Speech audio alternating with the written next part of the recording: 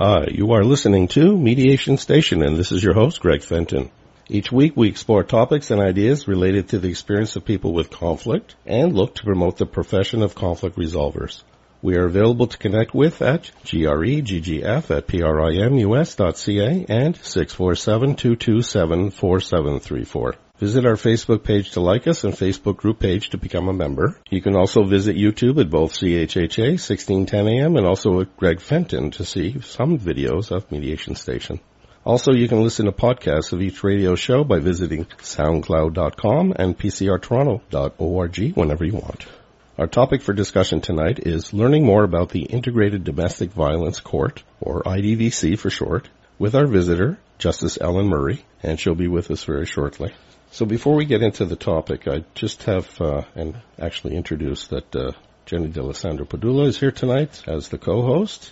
I just wanted to share a article. It's called Woman Seeks Safety Order Against Husband of 49 Years. It's from the Irish Times, September 11th. Got it through the internet. And so the subheading, Judge urges couple to go through mediation process after claim husband slapped wife. A couple who have been married for almost 50 years have been told by a judge that if they go against each other in court, the proceedings could contaminate the next stage of their lives. At the family law court in Ennis, the judge was told by the woman that her husband slapped her after breaking plates and verbally abusing her in their kitchen.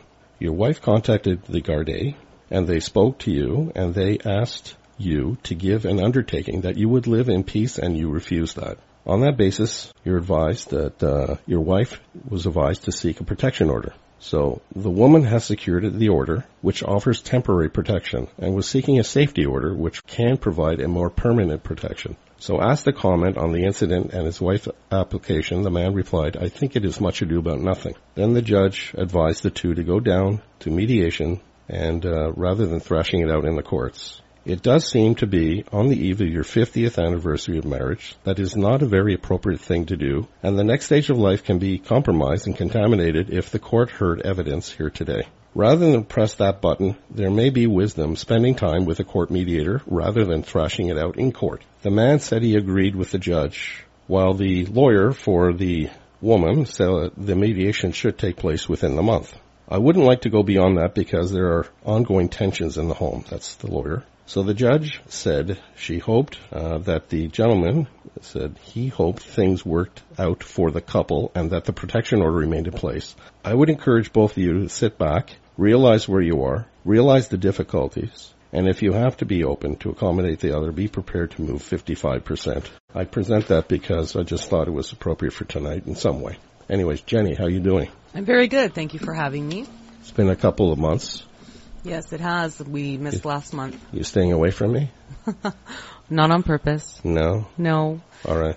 Last month we had a great blessing. We baptized my daughter. So unfortunately it happened to happen on that weekend. Right. Yeah. So, yeah. All right. Otherwise, everything okay? Everything is blessed. We're all well. Yes, right. Thank you. Okay, good. So sitting beside you is our visitor for tonight, is Justice Ellen Murray. And we're going to talk about learning more about the Integrated Domestic Violence Court. So welcome to Mediation Station, Justice Murray. Thank you for inviting me. You're totally welcome. And would you share, for the benefit of the listener, some information as to your background into going into the legal profession first as a lawyer and then into gravitating to become a judge? Yes. Before I went to law school, I was in university, but I worked as a community organizer for the Company of Young Canadians. Found it stimulating, but really I realized it wasn't right up my skill set. I needed something more focused where I had an individual client or an individual group that I was working for, where it was easier to measure whether I was doing a good job. Community organizing really required a much broader vision than I had. So anyway, I went to law school and became very interested in immigration issues and family law issues, particularly women's issues. So I worked as a lawyer primarily in the area of family law, some estates. And then after 20 years, I thought, well, now I'd like to take on a different role. So I've been a judge for the past 12 years. And has all your time been at 311 Jarvis Court? No, I was at 47 Shepherd Court, also in Toronto, but further north for a year. Right, okay. What is it about law that makes you most curious? On a day-to-day level, it's seeing if, in this, I do family and criminal law. So on a day-to-day level with the family law, it's seeing if I can help people get to a resolution. So that's what interests me a lot. And then other than that, I mean, there are cases where I have to decide. I'm not just helping people come to an agreement. And if there's an interesting, novel legal issue or interesting people, I mean, that captures my attention. So you mentioned about doing criminal law. So you do family law, which can be what's called domestic files, and also child protection as well. Yeah. And then you also do the criminal side over 311, which is the youth criminal matters. Do you find a different kind of energy in terms of the two different kinds of law? Law. Sure, because criminal law, I'm not an active participant generally. I mean, the Crown has to prove its case beyond a reasonable doubt, and I'm sitting back there waiting for them to do that. So I might make some legal rulings, but I'm not in there trying to, in general, I'm not in there trying to get them to settle it. I'm there to decide. Now, integrated domestic violence, which we're going to talk about in a moment, involves the court at earlier stages where a judge may participate in trying to help people get to a criminal resolution. And the Integrated Domestic Violence Court, or IDVC, is a special court that is located and functions within the 311 Jarvis Courthouse. So what is the IDVC? It's a court that's based on the principle of one family, one judge. So the people who are eligible for integrated domestic violence are people where they have a pending and outstanding domestic file, so a file where issues like custody and access and support are at issue. And there's also a criminal charge pending against one of the parties, a summary conviction criminal charge. So not the most serious, but serious enough: assault, assault bodily harm, assault with a weapon, threatening, criminal harassment. So those families, and this is just for Toronto and also just for criminal cases at this point coming out of the College Park and Old City Hall courts. So folks who are eligible for that service, in fact, it's mandatory that they participate, and they go to the IDVC. I'll take it one step farther. The couple of distinctive things about IDVC. One is, as I said, it's one judge, one family. So I, for example, will handle all the pretrial work on the family case and on the criminal case, right up to trial, if in fact there's got to be a trial. And we also schedule things so that the criminal and the family cases are heard on the same day. Okay. So parties aren't having to go to 2 or 3 different courts, 2 or 3 different days, dealing with constantly changing judges each time. And how long has IDVC been available for use? 2011 was the start. Okay. Yeah. And it's technically a pilot? Technically a pilot, longest pilot in history. But we sit, myself and another judge, Justice Stephen Clark, sit in the court each one day a month. We are able to arrange things so that, for example, if I have a case that needs to go to trial, Justice Clark does that trial, and vice versa. Okay. So it's held twice a month, alternating amongst the judges usually. Yes. The 2 times a month, so that there's a balance provided for each of you, because you also have the other work that you do. Sure. In terms of your dockets. And we have specially trained crowns who have training in domestic violence. We have family support workers who are support persons for both the complainants and the defendants in the criminal case. And there are victim witness workers too. So part of the point of IDVC is to very early on try and connect people with the services they need. I think it's important too to help explain why IDVC is integral from the traditional model, because in family, criminal, civil, those systems are like silos. They don't communicate with each other. They don't talk. So, in essence, if there was a criminal charge amongst a family, and, usually there's what's called no contact orders. So that can really, when there's a charge, there's a victim. Somebody's been harmed in some way. And so when there's a no contact, it can re-victimize in more ways, because someone's usually financially dependent, maybe.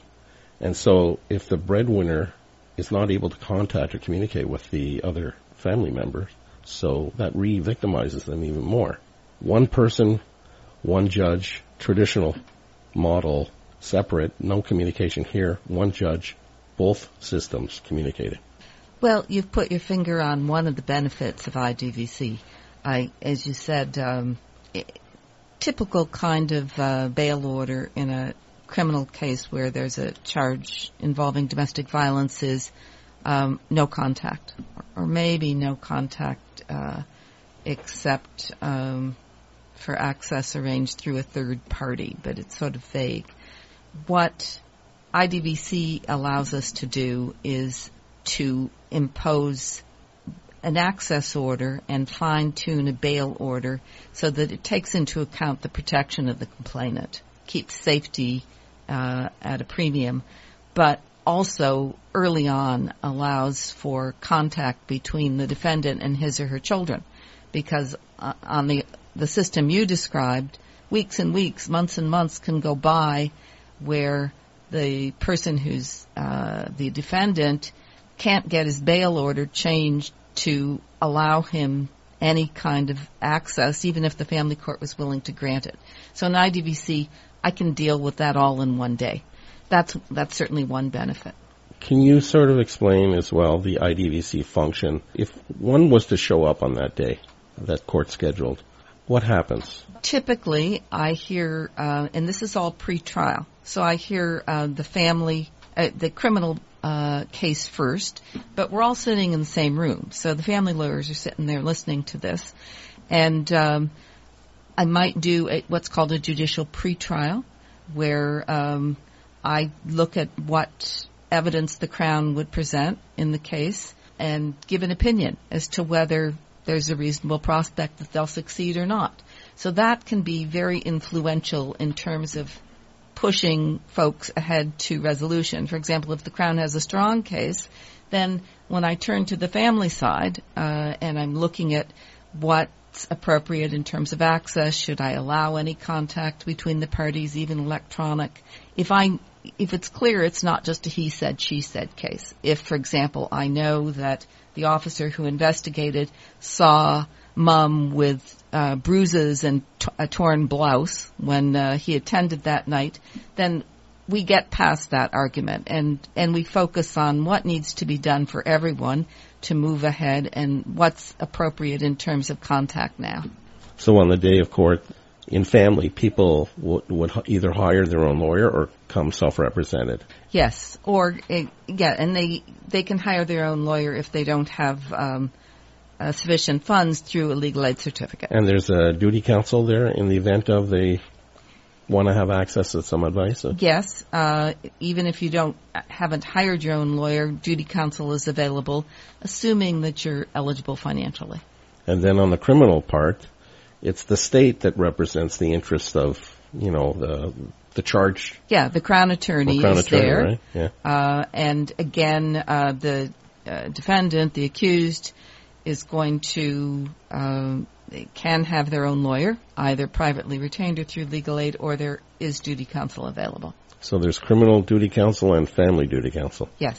Yeah. On the day. So there's a lot of resources available that help for more options, hopefully. Yes. On the day. Yes. We're finding that really the large majority of our cases are resolved before trial, both on the family side and the criminal side.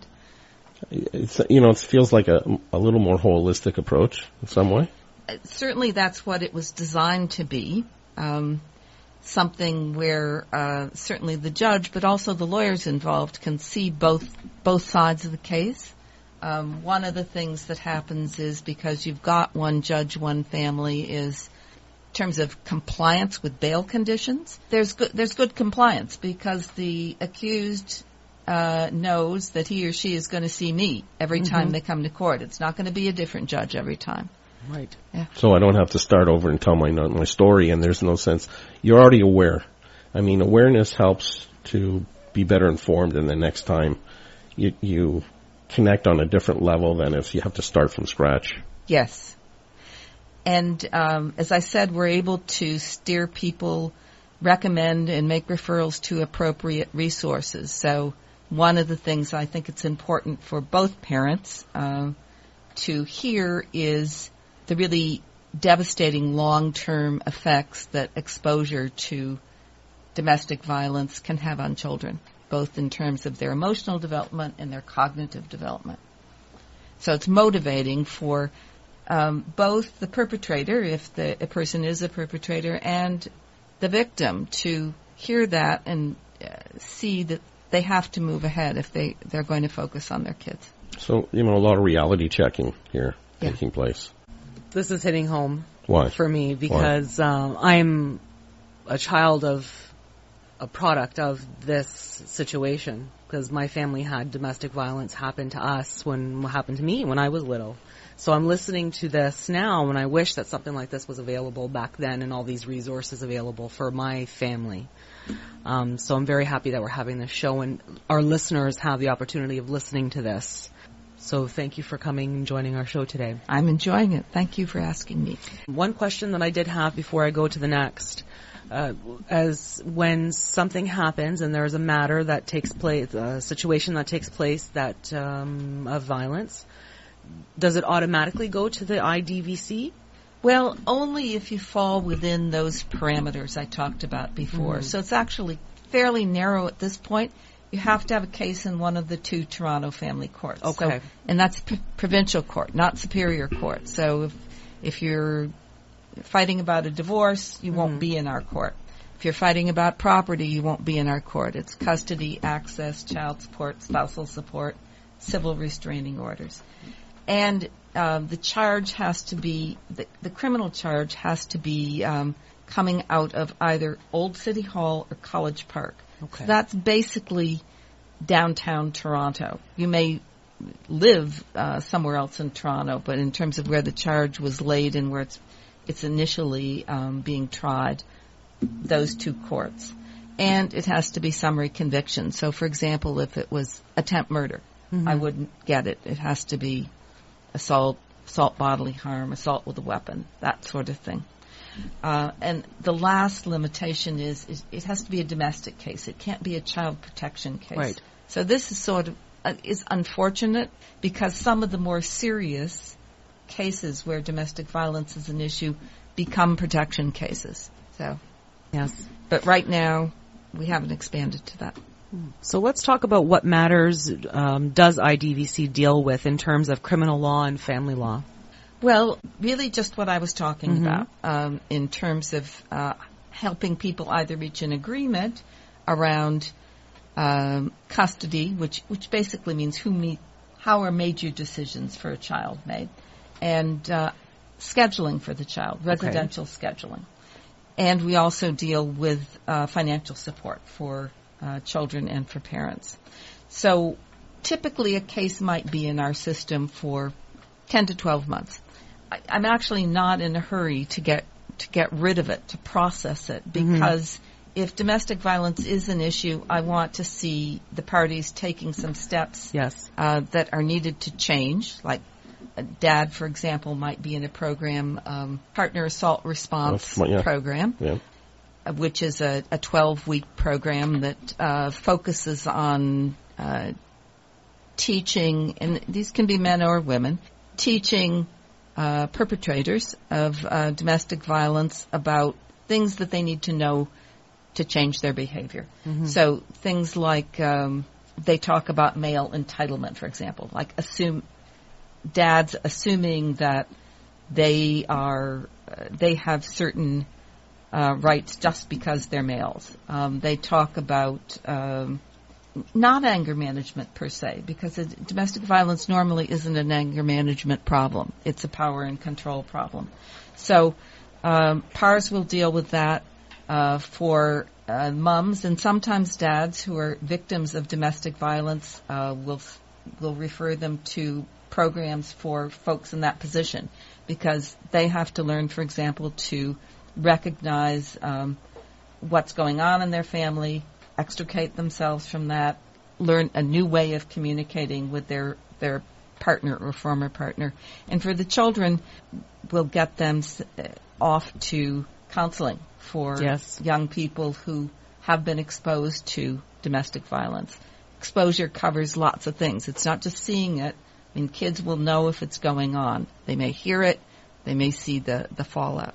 Mm-hmm. I just want to add, too, that when you talk that the court, IDVC, for example, can be longer-term engaged and provide even better support somewhat than, quote, the traditional court. I mean, with domestic violence, some people may assume that as soon as there's a charge, the relationship is over and it's ending and it's going to go separate. Many times, some of these steps that are looking to be done to help support people separately so is that they can re-engage in a safer, different way than happened at the point when the charge happened. You know, that certainly happens, although we don't see a lot of those people in the sense of see people who reconcile. But what we do see is people who are going to have to continue to be parents for another 10, 15 years. So even if they're not living together, even if they may be repartnering, they've got to figure out a better way to relate to each other. Yeah, they have to consider, maybe their intimate relationship is they have a lifelong co-parenting relationship of some form, especially if the children are very young. So until they reach the age of majority and somewhat, and they can be more independent, for sure. Mm-hmm. Yeah. So let's talk about what is the benefit for the parties in having the matters of criminal law and family law heard through the IDVC. And I know you've spoken a bit. So I touched on a couple of things. One is having a more integrated approach to bail and access orders, so that risk can be kept in mind, but parents, even parents who are charged with criminal offenses, can have contact with their children. And it can change as time goes on. So risk level might be very high at the beginning. I may say, I may have a no contact order, and access will have to take place at a supervised access center. But then as time goes on and people get help and they change, I can change that, which on the separate silo system, much harder to do. Better oversight of the accused is another benefit. Another benefit is just, it sounds simple, but is very important for people involved in having to go to court. If you only have to go to court one day to deal with both your family and criminal cases, means less time off work, it means less time that you need for babysitters, all that sort of thing. And I think the last benefit is that it really gives people a bit of time in which there's safety is prioritized, but they can work together over that time to create a new parenting plan that's going to work for them, where the complainant parent can be safe, but the child can still have a relationship with both their parents. So you can start with a situation like the one I described before, where initially it's no contact, but as change happens and takes place at the end, you'll find that the child has lots of time with both parents, and secondly, there can be a satisfactory resolution of the criminal charge. So in some cases, for example, if the accused has really done good work and has demonstrated he's learned something over that 10 or 12 months, the Crown may withdraw, so that there is no criminal conviction, or the Crown may invite after talking to the complainant, invite the accused person to enter into a peace bond, which is a promise to obey certain rules, but it does not mean a criminal conviction. So those are possible resolutions. In terms of the nature of people when they start, have you seen when they commence with you, come into the court, in IDVC, and then by over a period of a few months, do you have a sense of connecting some change of mindset from people? Sure. Yes. I mean, the best cases, I do. And I'm not saying, I'm not Pollyannish about this. People don't necessarily say, oh, I was completely wrong and now I've bought this, a new way of thinking. But I think people are open to change when they see what can happen to their children, or maybe what was starting to happen to their children because of exposure to this conflict. That's a big motivator. And it's frankly also a motivator if you're an accused and you can get a resolution that is lesser penalty than you might ordinarily get. That's a motivator. One of the things we have a professor who's done research on the IDVC, and she found a couple of interesting things about IDVC cases compared to non-IDVC cases. So parallel types of cases, but still in the separate silos. Right.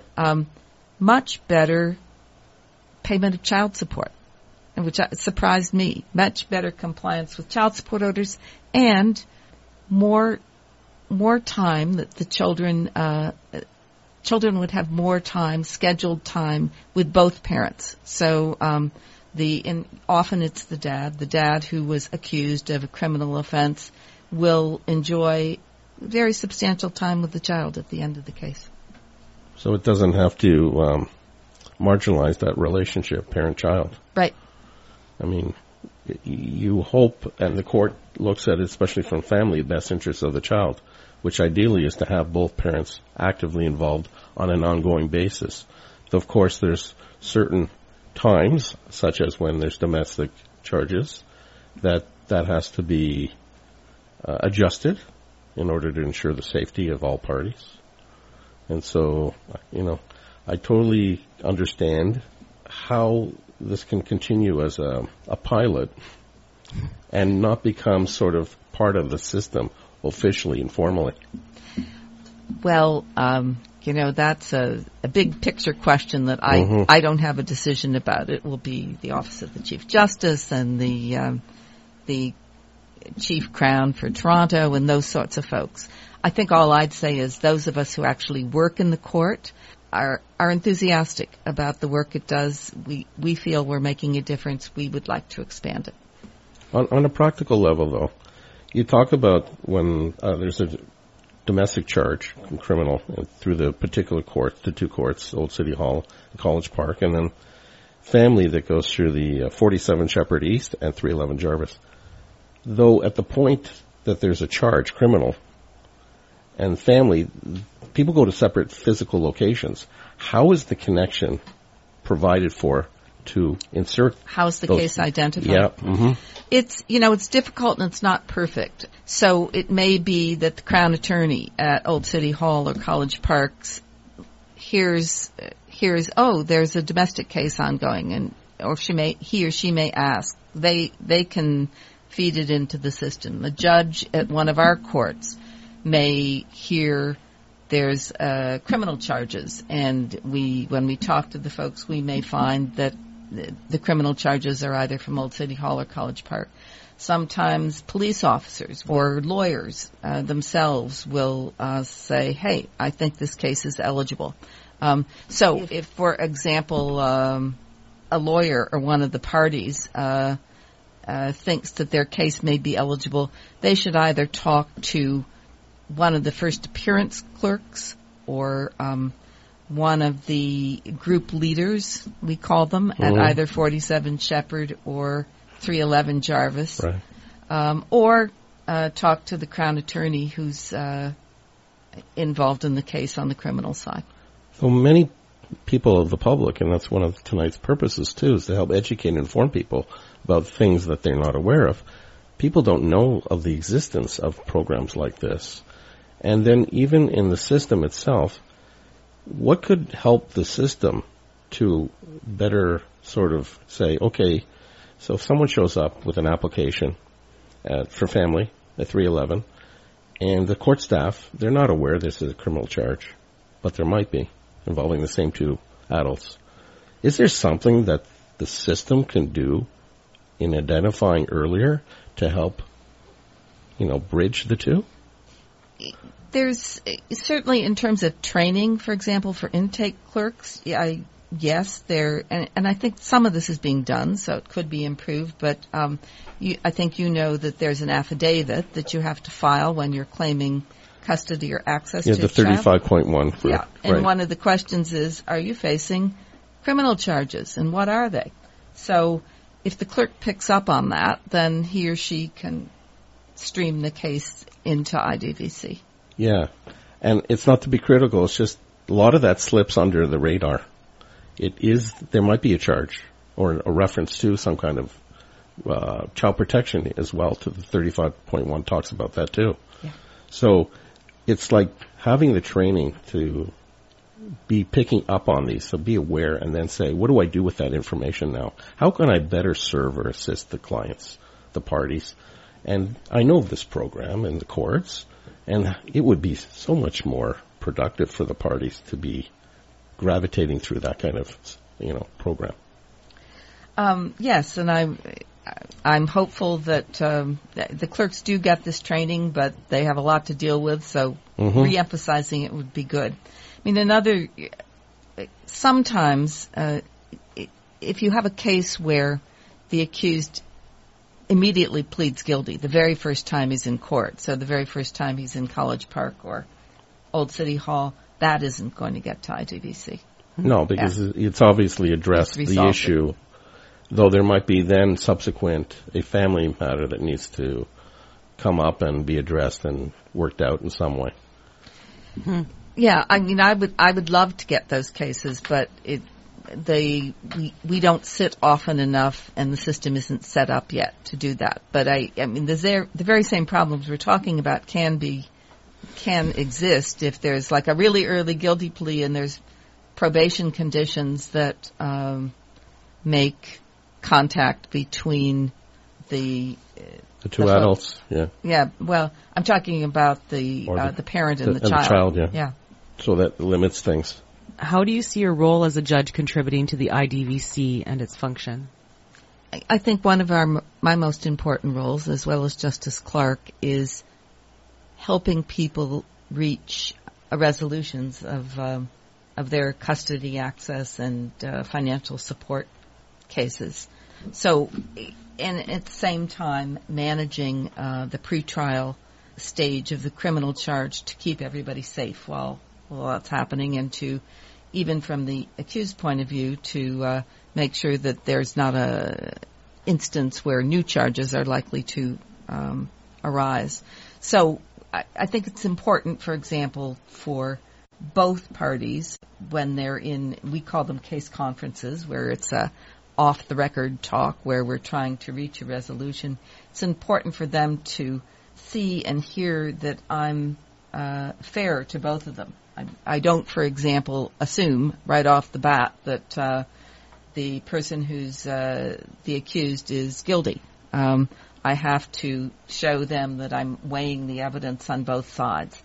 I think it's important for them to see me as wanting to know both their views, but also having certain expectations and standards that I communicate to them they should keep in mind, such as keeping their resolution child-centered. It's not about ultimately finding which of them is a better person, or who's lying and who's telling the truth. What I'm trying to do is get them to a point where they can work out something where their child is well taken care of and safe. Yes. Yeah. So how have you been affected in any way? How do you manage yourself as a judge and ideally as a human in terms of the many profound and sometimes abusive situations that you are presented before you in IDVC? Talking to my colleagues in terms of getting support is important. Reading so that I can understand and really anticipate some of what possible results are, what I might see. It can be I won't say that I'm not frustrated sometimes when I see situations where I haven't been effective, where I can see that there is likely to be some sort of violence that will affect the children in this family in the future. And the most I can do there is give each party, and particularly in those cases the complainant, information about where she can go in the future if she's in danger again. Do you see yourself looking at things differently in IDVC at this point from when you first started with IDVC? Which was, 2-3 years? 3 years ago now. Yes, in the sense that I'm much more conscious of the effect that it can have on the Crown attorneys and the lawyers, but particularly the Crown attorneys, seeing the whole, both aspects of the case. So, for example, I've had Crown attorneys say to me that when they can see a parent who's an accused doing well on the family side, and by doing well I mean there aren't the Crown is hearing there haven't been instances of harassment, there haven't been new instances of threats where the accused as a parent is regularly seeing the children, not trying to involve the children in the parental dispute by bad-mouthing the other parent. Those things affect Crowns in a very legitimate way. They can see a Crown may come to the view that it's unlikely that this accused parent is going to be a significant threat to the other parent in the future, and may be then willing to ask for a less punitive, a less strict resolution. Mm-hmm. And what would you like for the listener and the public to best know about the IDVC? Well, I'd like them just to know that it exists, and I know that the parameters I laid out are a bit complicated, but if they or a relative or a friend is in a situation that they think might be eligible for the IDVC, to make some inquiries about it, either by talking to for the information referral coordinator at their family court. Mm-hmm. That's a good start. Or the Crown attorney or the police officer involved in the criminal charge. And just ask in passing, are these kinds of cases ones that you would ever refer for mediation? And it might call for my two favorite words, only because I use them often. It depends, but mostly... Well, it depends. You know, I would say, at one level, I would say unlikely, because I'm not...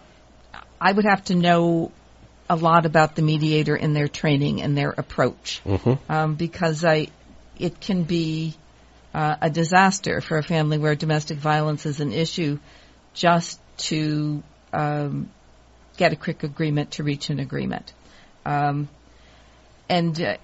what I'd say on top of that is, it's not with a case where domestic violence is of a particular kind is an issue. It's not just about learning to communicate better. It's about changing paradigms. So when I say particular kind, I won't give the long lecture, but coercive controlling violence is what really concerns us, not there are other types of violence that are situation-based, just arising at separation. That isn't so much of an issue for us. Right. I respect that it's a very complicated thing to...